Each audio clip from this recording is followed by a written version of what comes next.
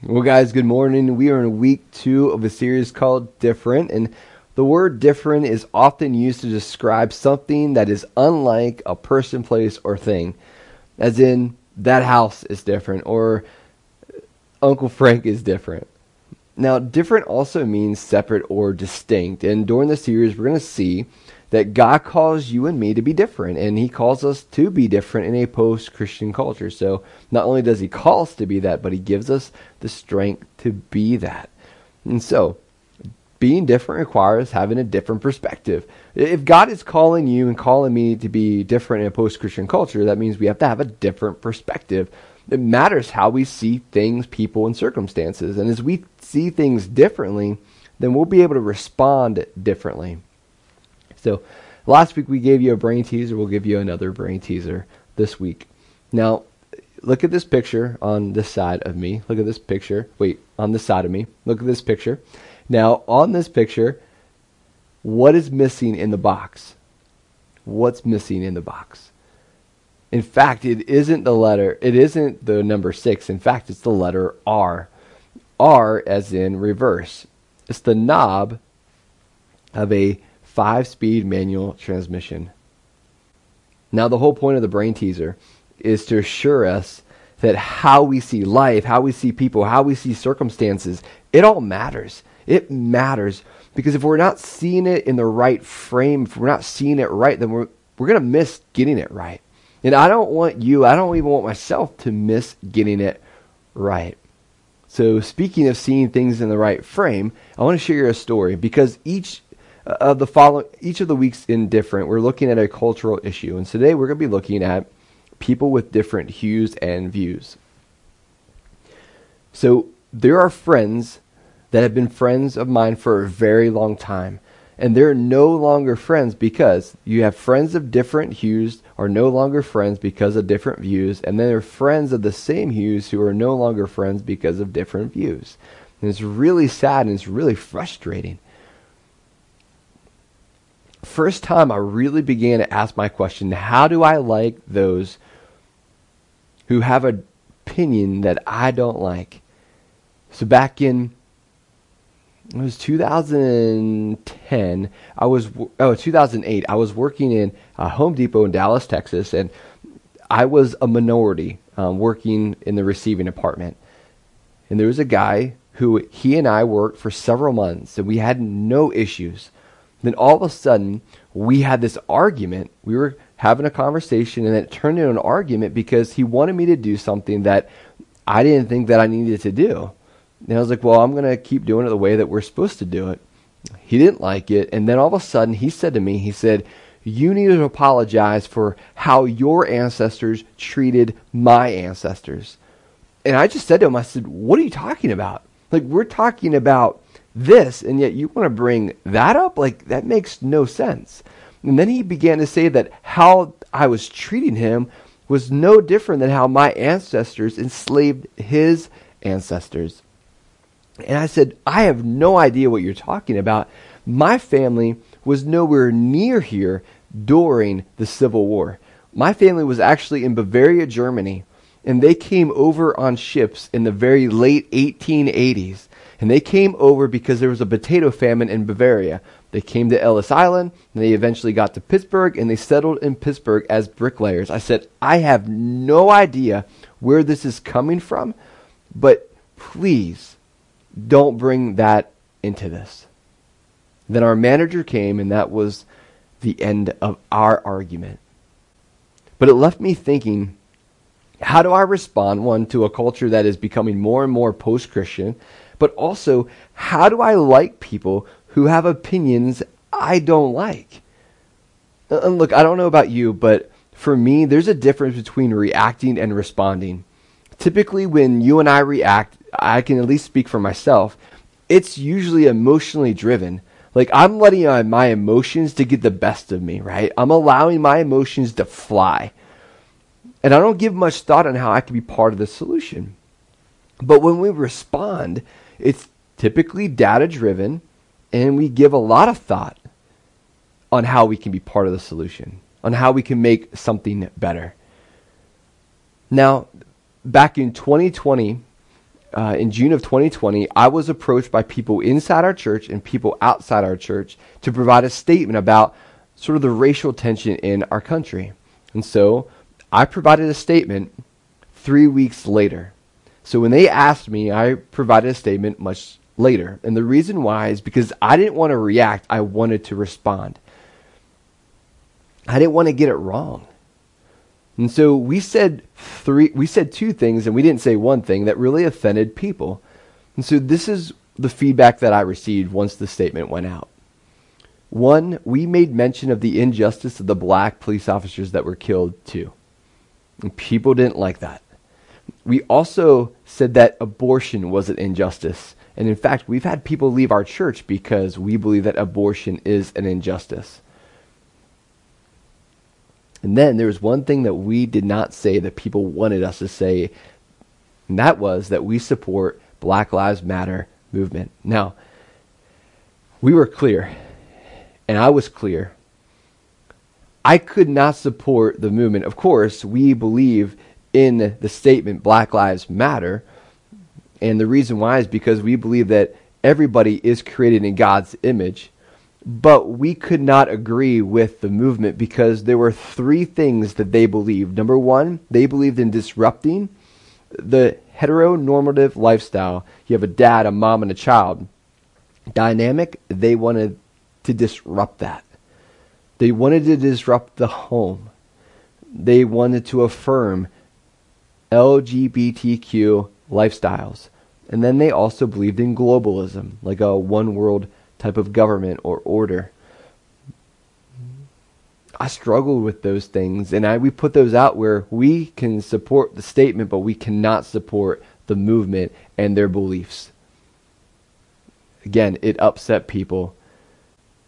Rebecca McLaughlin, she really provides some really good insight for followers of Jesus. She says this: given the history of white evangelical failure to recognize black people as their equals before God, I gladly affirm that Black Lives Matter, despite the fact that an organization with that name expresses other beliefs I cannot embrace. So let me quickly give you some context, because a lot of this stems from the Southern Baptist movement when she talks about white evangelical failure. Okay, she says, if there were a secular organization called Unborn Babies Matter, I would say those words too, even if that organization also waved a rainbow flag, because unborn babies matter. If I were concerned, people might think I affirmed everything else that organization stood for. I simply add two words: unborn babies matter to Jesus. When this happened, and we had friends leave, I struggled, and I wanted an answer to the question, how do I like people who have opinions I don't like? And I struggled with that. See, Jesus really does respond to that question. We're going to be in Mark 7. And as we are in Mark 7, we're going to see how Jesus responded. See, Jesus saw and he elevated things that we ought to be elevating. On the other hand, our culture elevates usually the wrong things, whereas Jesus elevates the right things. And so we're going to be looking at this story, and to give you some context, Jesus lived in a time of racism. Jesus lived in a time of slavery and oppression. There was opposing cultures, there was sexism, and there was a form of a class system within the Roman Empire. And Jesus modeled diversity pretty early on in his ministry. His students had different views, and they even had different hues. But he was committed. He was committed to this. So going into the story, let's keep that in mind, that he lived during a really rough time, more so than it is now.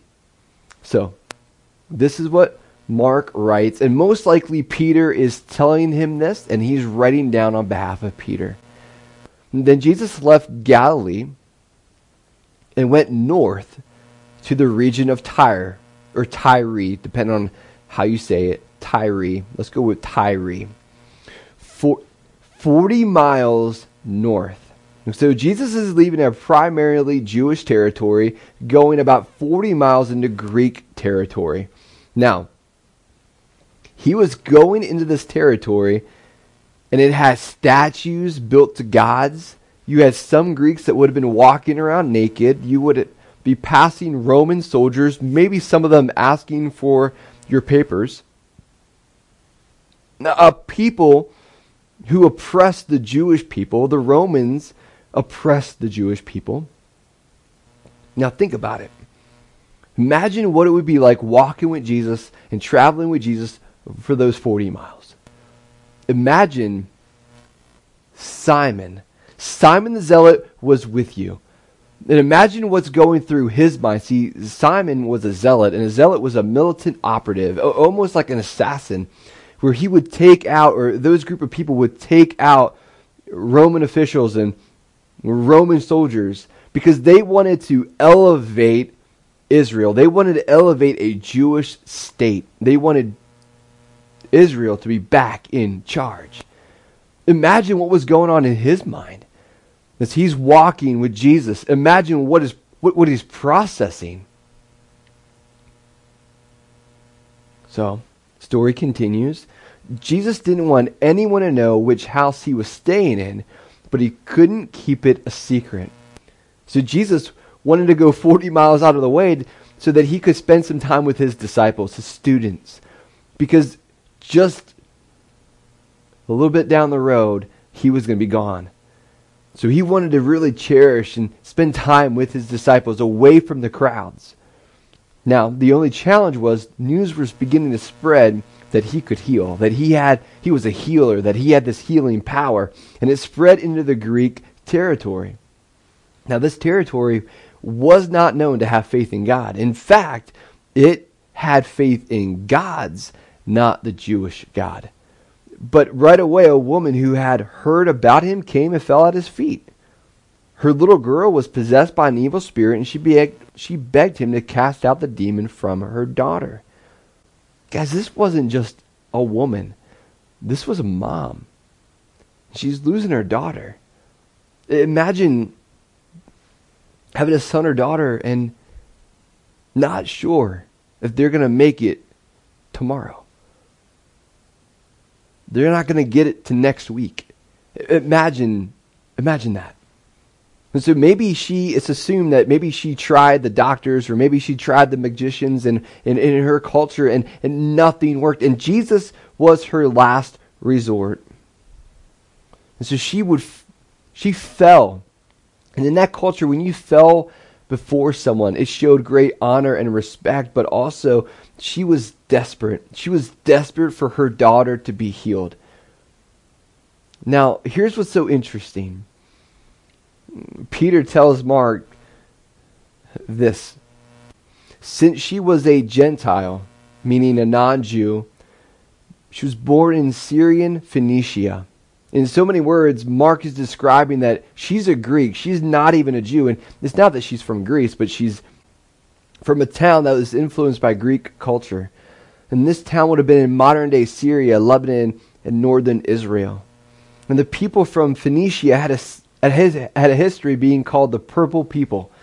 And the reason why is because they had purple dye used in their clothes that would actually stain them. And so two things that Jesus saw. He saw class and he saw color. He saw class and he saw color. Class, she was a woman. And back then, it was a culture dominated by men. So she may have been part of the citizen class. Color, she undoubtedly looked and talked differently than Jesus and his students. So there is class and there is color in our culture too. There's economic class and there's color. And it's okay to see color and class. It's what you do with it that matters. I like this observation from Rebecca McLaughlin, who puts some good light that it's okay to see class and it's okay to see color. She says that the Bible is true. However, God didn't just make our souls. He made our bodies. He made black people and white people, Asian people, Latino people, people from every tribe, tongue, and nation, all equally in his image. This is the soul in which the roots of human equality grow. So not only did Jesus see class and culture, but he elevated identity. He elevated identity. She, even though she wasn't a Jew, she was created in God's image. That meant that she was an image bearer. That meant that she had dignity, value. And he honored that. Guys, it's no different in our culture right now. Like, we have atheists that are communicating and teaching that humans have no natural rights. We're just like other creatures in the animal kingdom. We're like spiders and hyenas and chimps. If that's true, then slavery isn't wrong, because none of us have rights. But all of us deep down inside know that that's not true. We all know deep down inside that there is something different with being a human. And Jesus recognized that when the Jews really didn't like the non-Jews, and when the non-Jews didn't like the Jews, he knew that they were created in God's image. Jesus never shied away from someone that looked different, that wasn't his people. See, you and I, we've been made in God's image. That's our identity as image bearers, that we bear God's mark. We bear God's image. And regardless of our hues, we've all been made in God's image, which means that God was intentional with how he created you, where he put you, and when he put you there.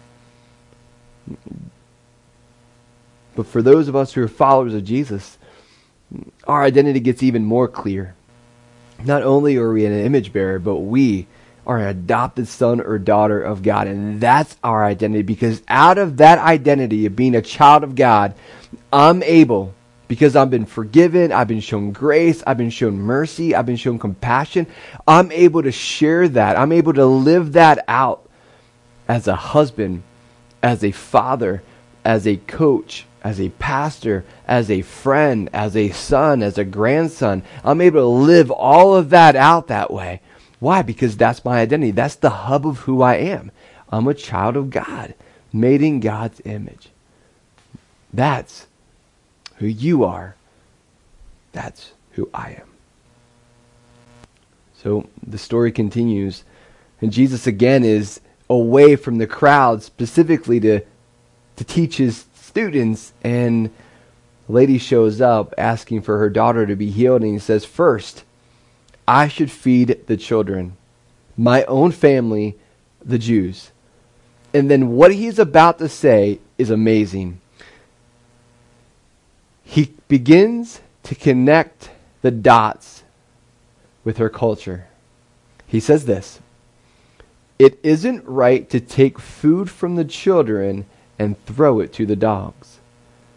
See, in the Greek culture, they had dogs as pets. In the Jewish culture, dogs were more like scavengers. So Jesus is beginning to make the connection with her culture. He says, listen, I came to save my people, but I also came to save people from all nations, tribes, and languages. I like how he makes the connection, because Jesus saw culture. Jesus saw culture. He saw the Jewish culture and he saw the Greek culture. He saw it. There was tension between Jews and Gentiles, not just dress and language, but also belief. See, the Jews believed that the Messiah was going to come and set their people up, set their people free, and set their people up as a powerful nation. And Jesus came not just to save his own people, but to save people from all nations. See, Paul says in Romans 1:16 that the gospel is first to the Jew and also for the Gentile. It didn't mean that the Jews were better than the Greeks or the Gentiles. What it meant was salvation was offered through the Jewish Messiah. See, both cultures, the Jewish and the Greek cultures were filled with beauty, but also brokenness. A lot like our American culture. See, Jesus saw culture and he elevated hope. Notice what he didn't tell her. He didn't say, become a Jew. He didn't say burn down your idols. He didn't say stop walking around naked. He didn't say apologize for how your ancestors treated my people. He didn't say that. But notice like the connection that he made with her, like it opened her up to say this. And this response is so clever. She replied, "That's true, Lord. I get that. When I make dinner, I'm going to feed my daughter before I feed the dogs. Makes sense. But even the dogs under the table are allowed to eat the scraps from the children's plates." Like her response is this: Jesus, I want to be in too. I want to be part of this too. Jesus, I believe in you. I want what you are offering. See, she didn't allow their differences to stop her from requesting, Jesus, I need you to heal my daughter. And her faith opened up the smallest fraction of his power to heal her daughter. Notice this. He said, good answer. Now I want you to go home, for the demons have left your daughter. For the demon has left your daughter. Imagine that. He didn't even have to go. He just spoke it. And when she arrived home, she found her little girl lying quietly in bed, and the demon was gone. See, Jesus, he saw faith and he elevated healing. Jesus loved their answer. And for the second time, Jesus healed a Gentile from a distance.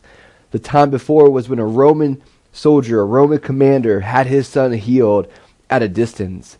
Even Jesus spoke to the crowds, trying to inspire healing, that his message was different. He was often found teaching that if a soldier demands that you carry his gear for a mile, carry it too. He would say, pray for those who persecute you. Bless those who hurt you. See, guys, when our faith is on display, healing should be elevated.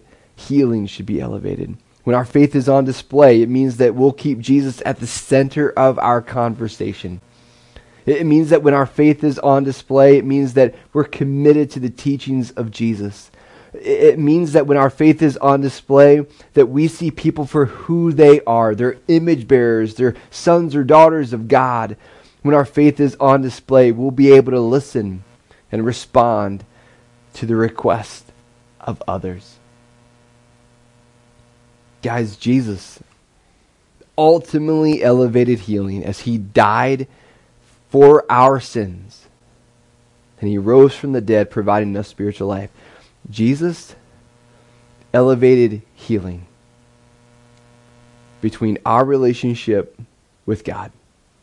And through his death and resurrection, man, we find healing for our broken relationship with God. But that's not the only thing his death and resurrection did. No, it also bridged the wall between Jews and Gentiles. Gentiles and Jews. Notice, there's this wall of hostility that was broken down through Jesus. Jesus did this by ending the system of law with its commandments and regulations.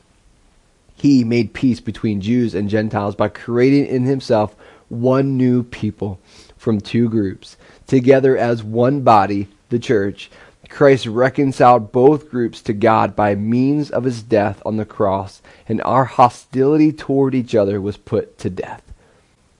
And guys, through his death and resurrection, Jesus provided us identity and hope and healing as the church. Like, that's what we are called to do. Regardless of different hues and views, we are called to love, we are called to serve, we are called to elevate healing. So, the question on the table, the question that I've asked myself over and over throughout the years is, how do I like people who have opinions I don't like? In those conversations with those people over the last couple of years since that statement has been put out, it's been helpful. I'm able to see people created in God's image. I'm able to see that they matter. And yes, we may have to say, we have to agree to disagree. But one thing that I've learned along the way is that Jesus wants me to put him at the center of the conversation. And I pray that's something that you and I both do. We put Jesus at the center of the conversation. Heavenly Father, topics like this can be really, really frustrating. They can be very difficult. But Father, I ask that as we go into these types of conversations, or maybe we find ourselves in these types of conversations, that we would trust you. We truly would be like Christ. We would elevate healing. We would elevate identity. So Father, help us to see people the way that you see them. Give us the compassion that we need to have the conversation. Allow us to be listeners. Allow us to respond and not react. So Father, help us to have those conversations and do that where it honors you. Father, for some of us who are on the fence about Christianity, Father, help us not to see how the church has responded to things. No, help us to see how Jesus has responded. And so I pray that they would investigate Jesus and not the church. Because in the end of the day, Jesus is what makes them right with you, not the church. So Father, allow them to see Jesus as healer, someone who is willing, someone who gave their life so that they could have life. Lord, we thank you for allowing us to have these conversations. In Jesus' name, amen.